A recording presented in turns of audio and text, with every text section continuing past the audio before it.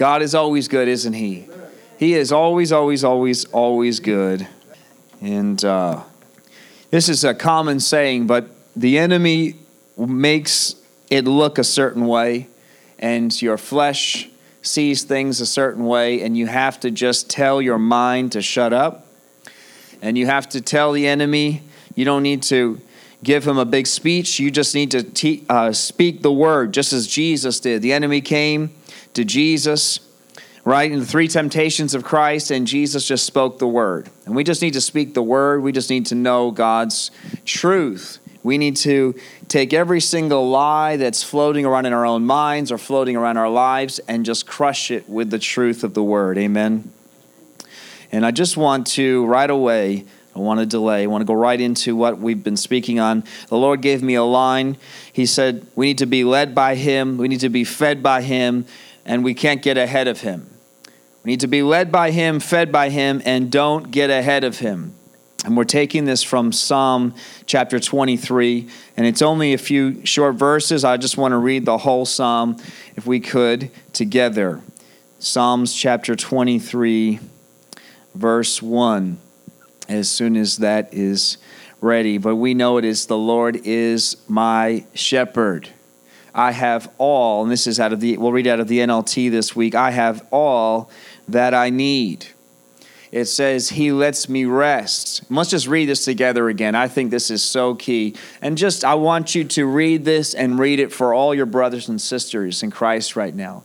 Read it for this church. He lets me rest in green meadows. He leads me beside peaceful streams. He renews my strength. He guides me along right paths, bringing honor to his name. Even when I walk through the darkest valley, I will not be afraid, for you are close beside me. Your rod and your staff protect and comfort me. You prepare a feast for me in the presence of my enemies. You honor me by anointing my head with oil, and my cup overflows with blessings.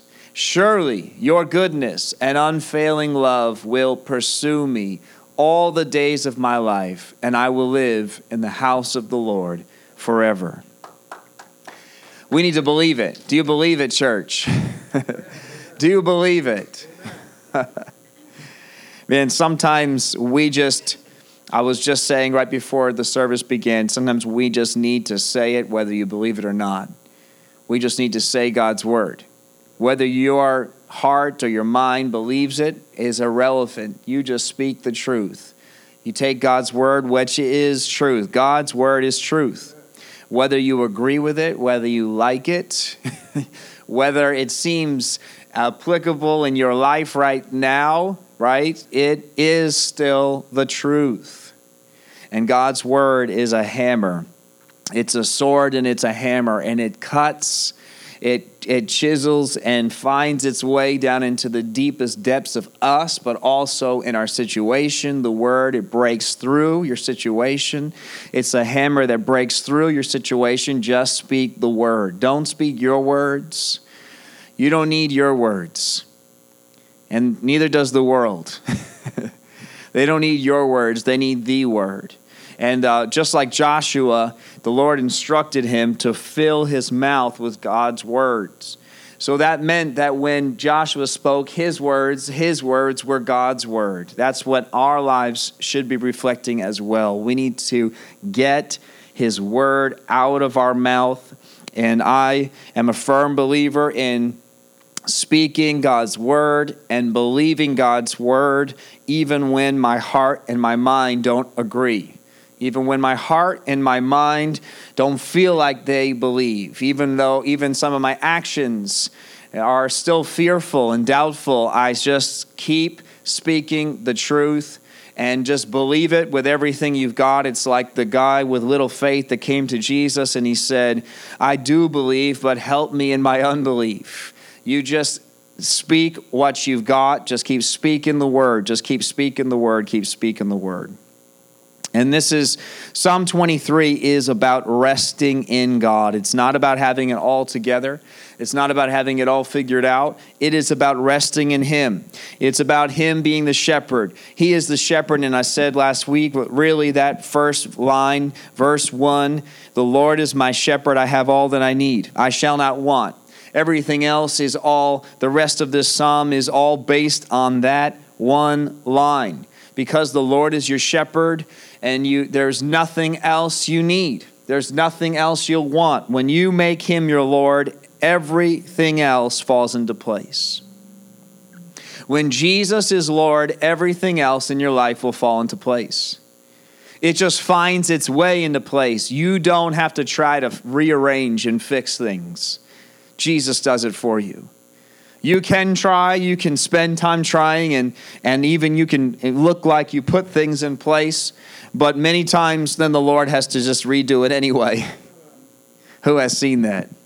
Who's seen you try to get things right, get things good?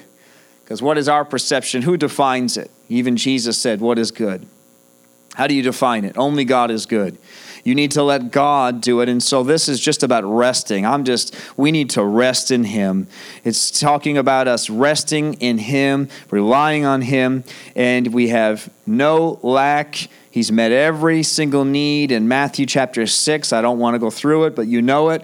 Matthew 6, how it says, don't worry about the things that the world's worrying about. We don't need to worry. The Lord has dressed the flowers and He's got His eye on the birds. And if He's watching the birds, and if He's made the flowers pretty, then He has certainly has His eye on you and will take care of you. Amen.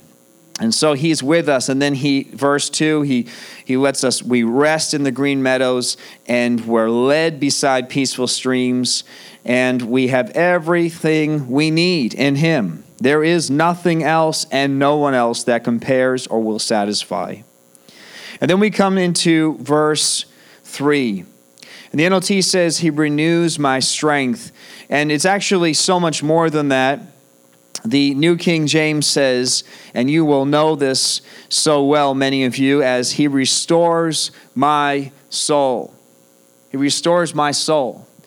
And I was really going to preach on the second part of this verse, which is the paths of righteousness, which I'm going to get to. But then I started really thinking about just this little tiny line here about renewing, restoring, refreshing of our soul.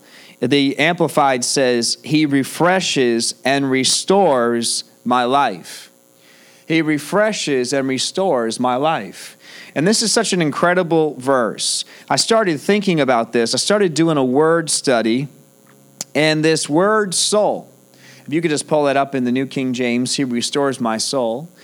It says that your soul is this word nephesh. Anybody ever heard that word before? Your soul is that word nephesh. And what that word is the same word when God took Adam, He took some dust and He forms a body. All that Adam was a body. That's it. He was not Adam, and he was not our ancestor yet. It was just a body. It was no different than a tree. It was no different than a rock, because all it is a body. But God fashioned Adam out of the dust, and then the Bible says that He breathed life. In Genesis chapter 2, verse 7, it says, Then the Lord God formed the man from the dust of the ground, and He breathed the breath of life. God breathed life into the man's nostrils, and the NLT says the man became a living person, but the King James Version says, and man, or Adam, really, the Hebrew word is Adam. The English word man is the Hebrew word Adam. So it says, and Adam became a living soul, and that is a living nephesh, a living soul. So the very beginning the very first human being, the life, it was a body that he formed, but the life inside of him, the life, the body is just a body. There is no body without life in it that is living. That is very elementary truth. But without life in it, the body is dead. In fact, within a very, very short time, depending on the conditions that you're in, as the life comes out of the body immediately starts decaying. Immediately. The body without life is nothing. It is dead. And we need to understand as Christians that before we came to Christ, that we were dead. That outside of Christ is death. In fact, when we come to Christ, the Bible tells us that if we try to live without him, that we are living in death. The Bible says that we have been saved, we've been freed, we've been rescued, we've been given life, and we've been taken from this world. Did you know that even though your body is still in this world, your spirit is not? This is a hard concept for our minds to get, but Colossians 3 and in Ephesians as well also, it says that we are seated where? With Christ. Where is Christ seated? What's it say? At the right hand of the Father. Right now, presently, it says we are, present tense, seated with Christ at the right hand of the Father. And then Colossians 3, which, I refer to all the time because it's definitely my top 5 favorite chapters of the Bible. Colossians 3 says, why then are you thinking about the things of this world? It doesn't make sense. He's writing and saying, I'm wondering why you're even thinking about things of this world, because you died, it says. It says, you died.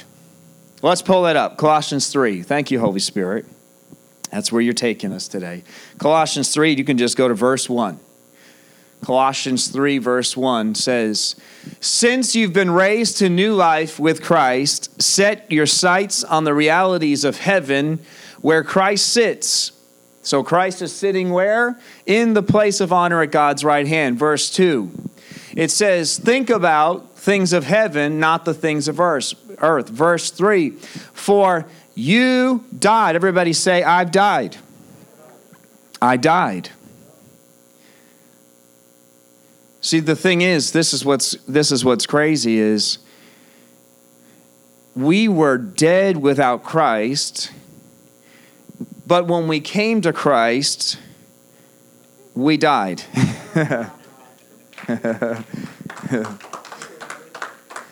We were dead without him. When we came to him, we died. So we had this will, we had this soul, we had this man or woman, right, in us that was ruling. And I don't need to convince you of that. You know who was ruling before Christ. There was a man inside you that was ruling. He was pushing and pitting and pulling to become and to be and to do, right? I don't need to convince you. There is a man inside you. And what the Bible tells us is that person is actually dead because they're separated from Christ. It might look alive, right? The world can look alive, and their achievements and their gains and the things that they're doing can look alive. They look at us like nobodies and little, especially today. And yet, what the Bible tells us is in all of their achievements and in all of their pride, they're actually living in death.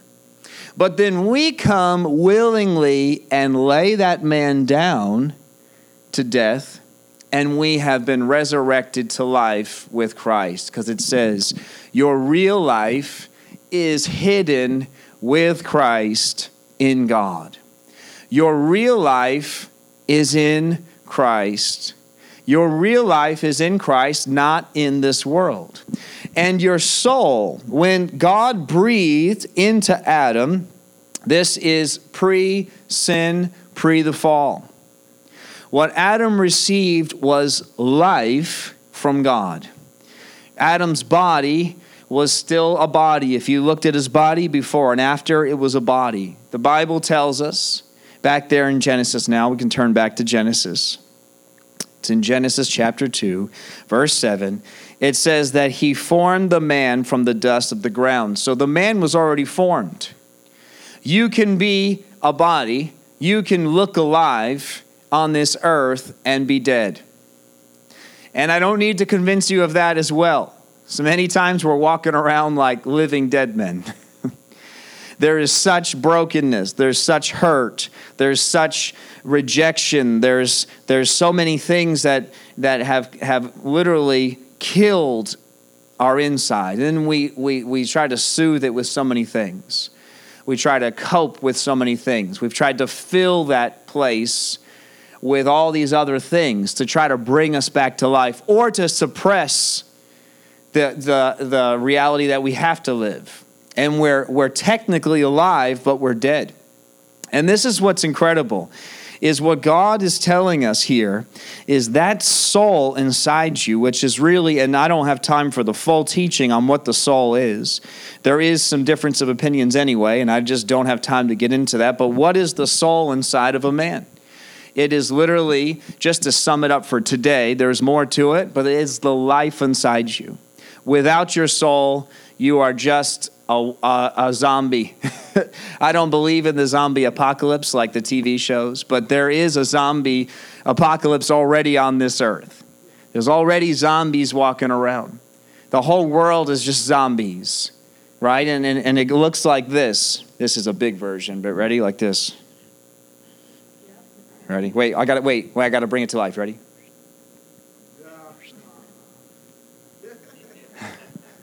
Without the scrolling, it doesn't make sense. We're already zombies. The world is just lulled into a sleep. We're just walking around. It's just a new soothing. It's just, the 60s and 70s, it was, it was peace and happiness and drugs. And today, it's just a new drug. There's no difference. It's just something other than God. Something to try to give you some sort of a meaning. Something to just fill your time.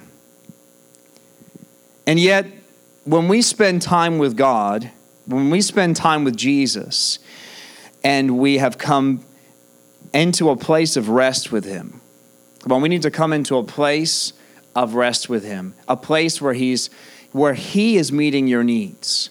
Your needs are not met by this world. Your needs are not met in the physical. They're not met in the emotional place in you. God can meet those places as well. He can meet them with giving you people around you, can give you a spouse and so on. He can meet some of those needs, but those really are they are below the greatest need of all, which is Jesus Himself. And when we learn to rest in Him, this is amazing. I hope I'm trying to express how incredible when I started to see what this verse is saying, that He restores my soul. Adam and Eve, they lost something in the garden. They walked in the cool of the evening with God. They had this relationship with God. There was nowhere to be. They had no schedule. In fact, what was even time? They were living in eternity. They were without death. What did time matter? Whatever didn't get done today could get done in 1,000,000 years. And what's the difference? What was the difference? They didn't need anything. God gave them everything. God was with them. Come on, let's just get this picture that Adam and Eve had. And this is what the Bible says, that God had breathed and He became a living soul. And here the Bible promises us post the fall. Everybody say post the fall. See, sin entered the world and we fell. We lost this. God separated Himself from us because of sin and restored us back to Himself through the blood of Christ. The shepherd is who? It is Jesus Himself. Jesus, the Bible tells us, John tells us that Jesus is the good shepherd. He is the good shepherd, and He said, my sheep know my voice, and He leads, and we follow. And the Bible says, as we became a living nefesh, it says that it's basically telling us that when our life is taken from us, when our life is drained from us, when there's a big bill due for all that we've spent our energy on. You know there's a bill due, right? You know that the devil comes and gives you the bill.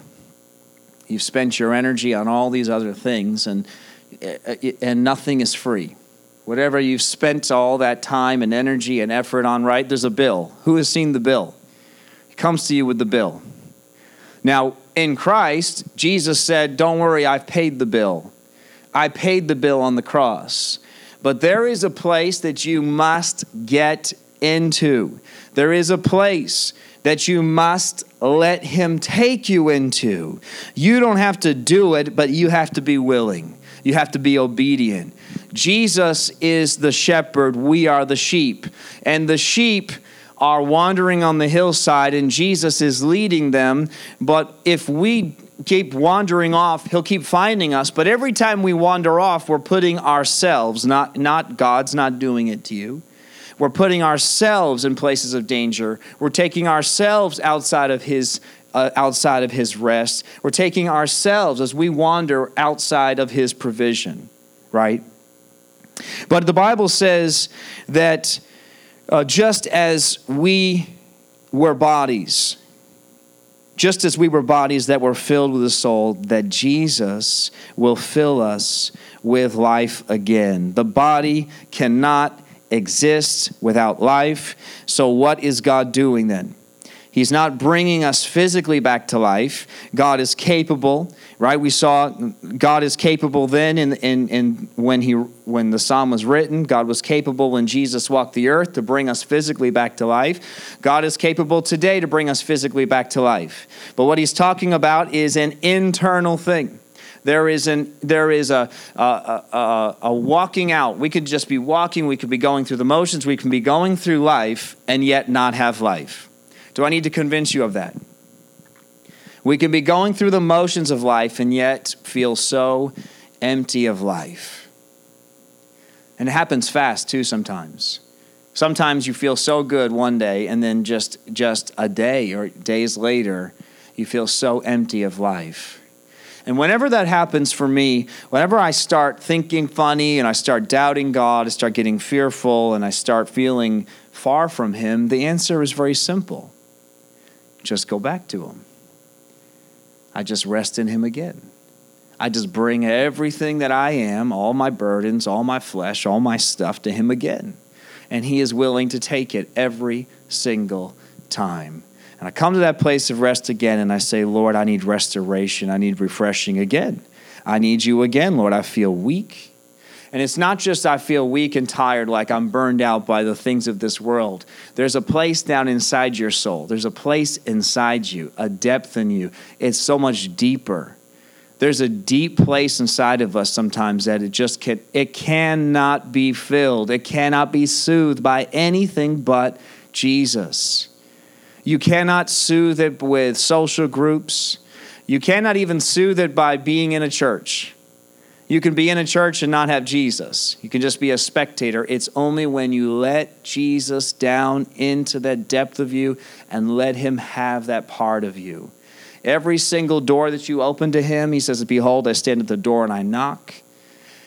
If we will open the door to him, he said, I'll come in and I will sit and I will eat with you. I will rest with you. Amen. And so we need to let the hurts, the rejection, the letdowns in life, we need to let God have them because as the Amplified says, he will refresh and restore my life. He brings me back. He reverses my mess. See, this word, I started looking into this, and there's so much more to it. There's so much to these words. In fact, they're so big that people have written volumes of books on just what the soul is and just what turning back to God is. It's so big that I can't even express it.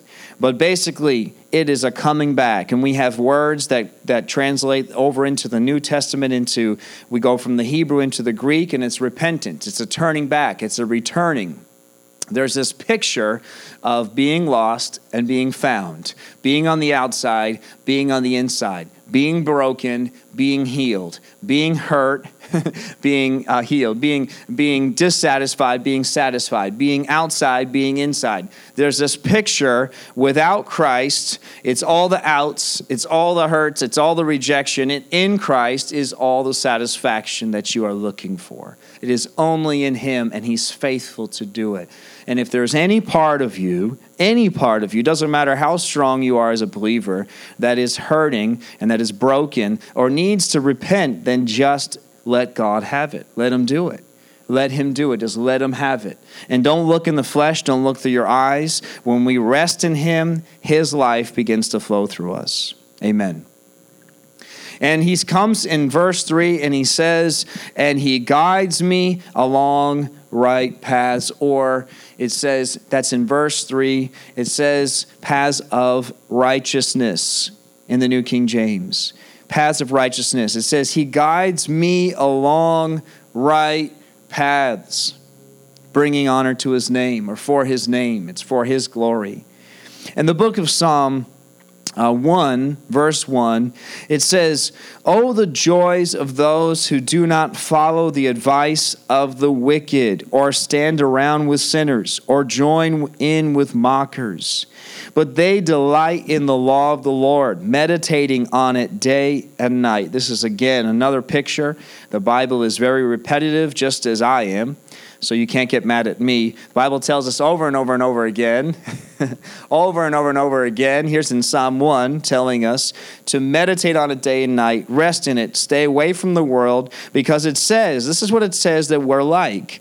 It says that this is talking about us. If we delight in the Lord and we meditate on him day and night, we'll be like trees. Say, I'm a tree, and I'm planted along the riverbank, bearing fruit each season. And our leaves, they will never wither, and we will prosper in all we do.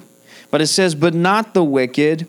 They are like worthless chaff scattered by the wind. They will be condemned at the time of judgment, and sinners will have no place among the godly. But it says, the Lord watches over the path of the godly. He watches our path. He smooths our paths. He makes the path straight. It says, but the path of the wicked leads to destruction. God watches over our path. When we lean upon him, when we rest in him, he brings a restoration. He brings a refreshing. He brings peace back into your life. You were without peace, and then you find peace, and then you don't even know which way to turn. How can you possibly know what the right way is to go in your life except by him? There has to be a compass. We cannot just make it up as we go along. But you cannot even hear him to know which way is right until he's done a restoration in your soul. Until he's gotten your soul at peace. Until he's gotten you to the place of rest. All you're going to do is he's going to show you the right way, and you're going to say, that's the devil. He's going to show you the right turn, and you're going to say, well, that's just me. And God's going to show you the right way, and when your soul's at rest and your soul's at peace, and you've gotten to the place where you just say, yes, Lord, no matter what, then the turns start to become clear that that's him, and I don't care what it looks like, I'm going to follow you. That's why Proverbs 3:5 says, trust in the Lord with all your heart. Do not depend on your own understanding. Seek his will, verse 6, in all you do, and he will show you which path to take, or he'll make your path straight, or he'll make it smooth. He will show you the path if you trust in the Lord with all your heart and do not depend on your own understanding. Our souls are searching. They're searching for God, but we have filled them with so many other things. And so has the world tried to fill them. Without your permission, the devil and people around you try to fill your soul with stuff, don't they? Try to fill your soul with their junk, or try to put themselves on you, and they cause a hurt and a tear and a breaking. And then we carry this thing around. We just need to let it all go. We need to let God have all of that, and then he starts showing you the right path to take. He says, in Isaiah 26, verse 7, but for those who are righteous, the way is not steep and rough. You are a God who does what is right, and you smooth out the path ahead of them. Psalm 37, verse 23, the Lord directs the step of the godly. He delights in every detail of their lives. Though they stumble, they will never fall, for the Lord holds them by the hand. What the Lord is really looking to do as a shepherd is, it's not, okay, let me just show you which path to take. Let me show you, okay, here's the green grass over here. Here's the stream. There's the path. I got other things to do. See ya. He's not in a rush. What God is actually looking to do is walking with us, even till, as Jesus said, his death, right to the very end. He already really did it. As weird as it is for our minds to get, Jesus already walked beside you. He's outside of time. We cannot even think. We can't. Our minds don't even compute this. But when Jesus said it was finished on the cross, he paid for the sins that you'll commit that you haven't committed yet. It's just a beyond us concept. It's so far beyond. It's so beyond us because he's already walked with you to the finish line. It's already finished. In fact, you can even go further back. There's even the theology that when God rested on the seventh day in creation, that God outside of time, that even all of creation, that Jesus on the cross and Revelation and all of it was all done already. When God rested because it's already all done. And whatever way you want to think of it, because we're still living it out right here, just get out of your head and just say, okay, Lord, you said it's finished. Lord, you said you rested and you called us. Hebrews tells us that we are supposed to, and let's just go there very quickly. I don't want to drag you along today, but it says in Hebrews, and I have it here somewhere. It says in Hebrews that there is a rest for us. It's in Hebrews chapter 4. And just very quickly, verse 1, God's promise of entering his rest still stands. Did you hear me? God's promise of entering his rest still stands. There's a rest that we can have. And it actually tells us in verse 2, the Amplified says that the message they heard talking about the Israelites, it didn't benefit them because it was not mixed with faith. But I love what the Amplified says what this faith is. It says that it wasn't mixed with faith, it's with the leaning of the entire personality on God in absolute trust and confidence in his power, wisdom, and goodness. There's a rest, but the rest is only achieved by us just leaning on God. The rest is only achieved, and I'm telling you, I preached this last week, and then this week was a test from the Lord, and I feel like I passed. I feel like I passed. Who knows what's actually happening? He could be like, okay, you kind of passed, but I still got some more things. But I made a point myself after preaching it. Sometimes as preachers, we preach things and then we need to live it out ourselves.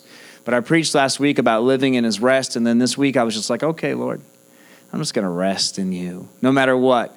It's 110, 150 degrees, 250, whatever it is, 350 degrees, I think it was this week.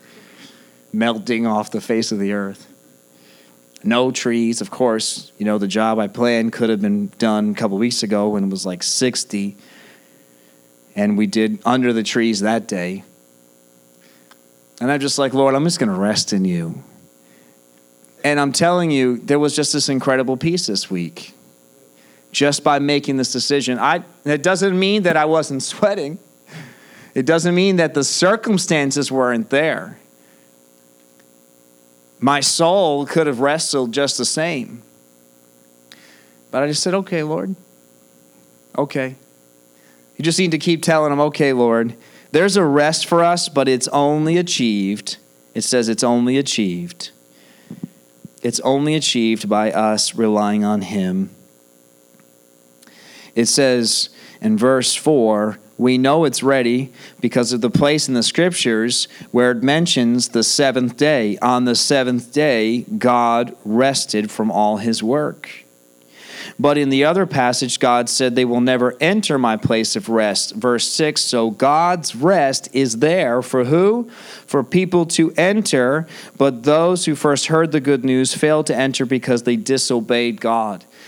There is this place of rest that's available, but it only comes in complete and total surrender. And we think, I'm not disobeying God.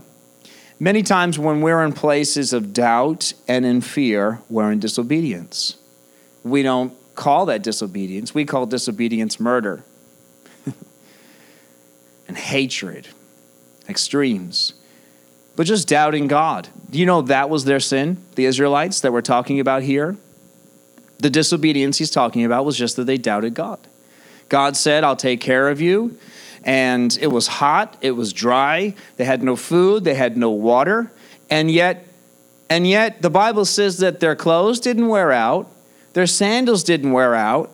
He gave them supernatural manna from heaven, which Elijah ate and ran for 40 days straight on one meal. Okay, so he gave that to them every single day. He gave them water from the rock. What else did they need? Come on. What else did they need? He gave them everything, and yet they doubted him. But there was a rest that was available, and they didn't enter it, but he tells us that we can. He said God entered it himself. And the very place that God entered on the seventh day is available for us. We're able to come and spend time in that place with him. It's incredible. It's just unbelievable what God has offered to us. Maybe this will make some sense to you this week. I just pray that these words, they get down in your soul into that place and you just start restoring you. The Lord starts speaking to you this week and just bringing us back to life. And it says that he guides us. He leads us. Jesus told his disciples, as he went around and he called each of the disciples, he said one simple thing to them. He said, follow me. He said, follow me. That was it. Follow me. And the Bible says they left their nets, they left everything, and they followed Jesus. That was it. The call of the disciple. The call of the disciple is follow me. And leaving it behind, leaving what you know behind, and following him. It's such a simple gospel, isn't it? Isn't it? It says in John chapter 12, verse 25, those who love their life in this world will lose it. And those who care nothing for their life in this world will keep it for eternity. Anyone who wants to serve me must follow me, because my servants must be where I am, and the Father will honor anyone who serves me. And in Matthew chapter 16, verse 24, Jesus said to his disciples, if any of you wants to be my follower, you must give up your own way. Take up your cross and follow me. If you try to hang on to your life, you will lose it. But if you give up your life for my sake, you will save it. And what do you benefit if you gain the whole world but lose your own soul? Is anything worth more than your soul? And we see this connection here from Psalm 23 to the soul being right with God, being restored, being fresh, being lined up with God, and the leading of God. God comes and he does a work inside of you. He gets a hold of you, gets your eyes. I mean, they only left and followed him because they said, this guy, Jesus, we don't know a lot about him yet, but this something obviously touched down deep inside where they said we're willing to follow him. Something touched their heart where they said there was a place in their soul which the Lord still worked with, didn't he? The Lord will we just talked about this at our baptism. The Lord will keep working with you through the whole process, right to the very end. right till your death, whether you've been saved a long time, whether you've been baptized, whether you've been serving, whether you've even been pastoring. It doesn't matter who you are and where you are in the kingdom. He's going to keep working on you right to the end. That's what he does. Always taking more of you out of you and putting more of him into you. But Jesus shows us that there's a following that can only happen when our soul is lined up with him, and the following him is opposite. It says, what benefit is there for you if you gain the whole world? So there's a wrestling and there is a luring from this world and from yourself and from your flesh for this place, for this stuff, for anything but God. It's so ridiculous that this generation is obsessed with the cell phone and the technology. It is so ridiculous because what is it? It's literally the epitome of nothing. It literally is nothing. I tell Dawn all the time, that's not a real person. I haven't said this in a while, but I'm a real person. She's having a conversation. Like, they're not real. I'm real. I'm sitting here. You're sitting here. We're real. That's not real. That's fine. If you're using it for the Lord, that's fine. But it's not, it's how crazy. But this is what he's talking about, that there is a place in God of complete and total denial of everything else. Nothing else has your heart. No, that's fine. I'm picking on Dawn. She's not on it nonstop. But I read a thing about the average teenager is on their cell phone over 13 hours a day. I'm not even awake that long in a day. And that's the time they spend on it. I mean, there's not even game. See, it used to be, it was to build a skyscraper and to become like mega. Now it's like, well, here's my world. It's like a virtual world, but it's the same exact thing. I'm living in a world that is outside of God. Anything but God. It doesn't matter what the obsession, what the addiction, what the pull is. It can be anything. It could be, well, I'm going to reject all of that and I'm just going to go live off the land and I don't need anything or anybody. And yet I'm also excluding God. And there's a group of people in this world that do that. And Jesus tells us that when we follow him, that our souls will be saved, but there is an instantaneous, this is what I want you to get today, leave with this, that even though there's a process and there's a working out and there's a walking, your soul can be instantly at rest now.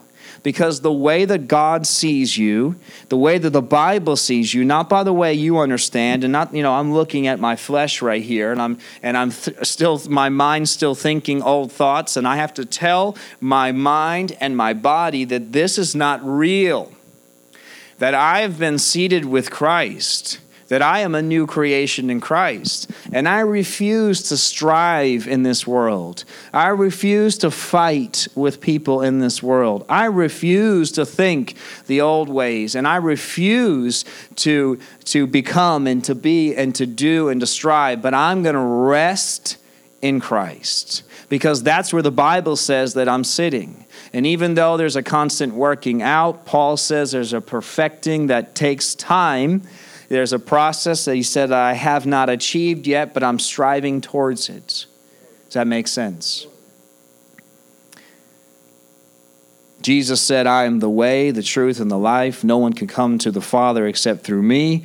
And he says in Matthew 7, he says, you can enter God's kingdom only through the narrow gate. The highway to hell is broad, or the road to destruction. Its gate is wide, for the many choose that way. But verse 14, the gateway to life is very narrow, and the road is difficult, and only a few find it.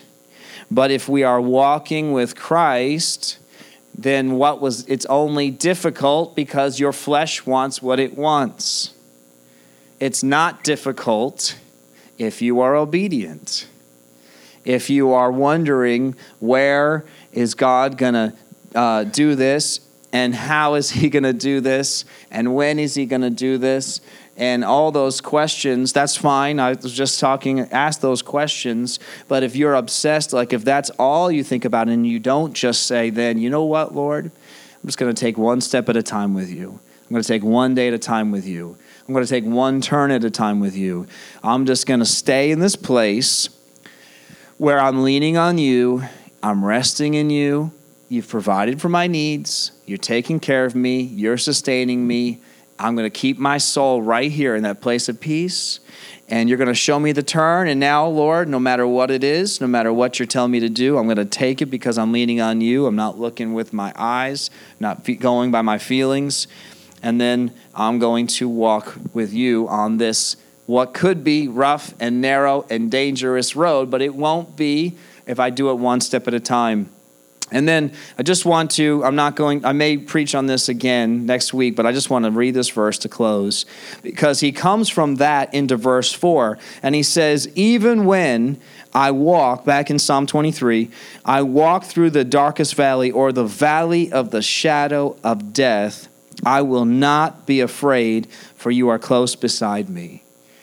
And in other words, it doesn't matter where I'm walking. He starts the psalm saying, I got the shepherd beside me, and he leads me to green pastures and to cool streams, and I rest in him, and he's restoring my soul, and he shows me what path to take. And then he gets to verse 4. He's saying all that, but then he gets to verse 4 and says, even though I walk through the valley of the shadow of death. And his point is, I believe here, is no matter what it looks like, it may look like the valley of shadow of death, but really what's happened is I found a place inside with the shepherd where I'm sustained. It may not even look like green pastures and cool streams. It may look like I'm on the verge of death, but I'm resting in Christ, so I have no needs. I shall not want. I do not lack. I'm provided for. I'm taken care of. His rod's protecting me. He's beside me. He's close beside me. My enemies, they can't touch me. I'm taken care of. I've got goodness around me. His presence is around me. He's anointed me. And I'm just going to live in him forever. Amen. Let's just stand and pray. We just thank you, Jesus. Thank you, Lord God, for your word. Thank you, Lord, that you've given us your word. And I thank you, Lord, that you have come to restore us, to refresh us. Lord, I pray that you would do that right now in us, Lord. We just hand it over to you again and again and again. We walk in that place of rest in you. Lord, a restoration of the soul. Lord, just as you breathed into Adam, Lord, your word says that Jesus became the second Adam, giving us the promise again that you gave to the first. Lord, it was taken from us, but now we can walk in that place. No need, no lack, no schedule. Lord, we're just resting in you, walking with you again, Lord. What an amazing thing that you've given us. And I pray that whatever is trying to steal that, whatever's trying to steal your joy, trying to steal your peace, in Jesus' name, we break that thing off your life and just keep giving to him, keep giving him the keys to every door, keep giving him every sin, keep giving him every fear and every doubt. He will take it quickly from your life and give you that restoration to your soul and start showing you the way to go immediately. We just thank you, Jesus. In your name, amen.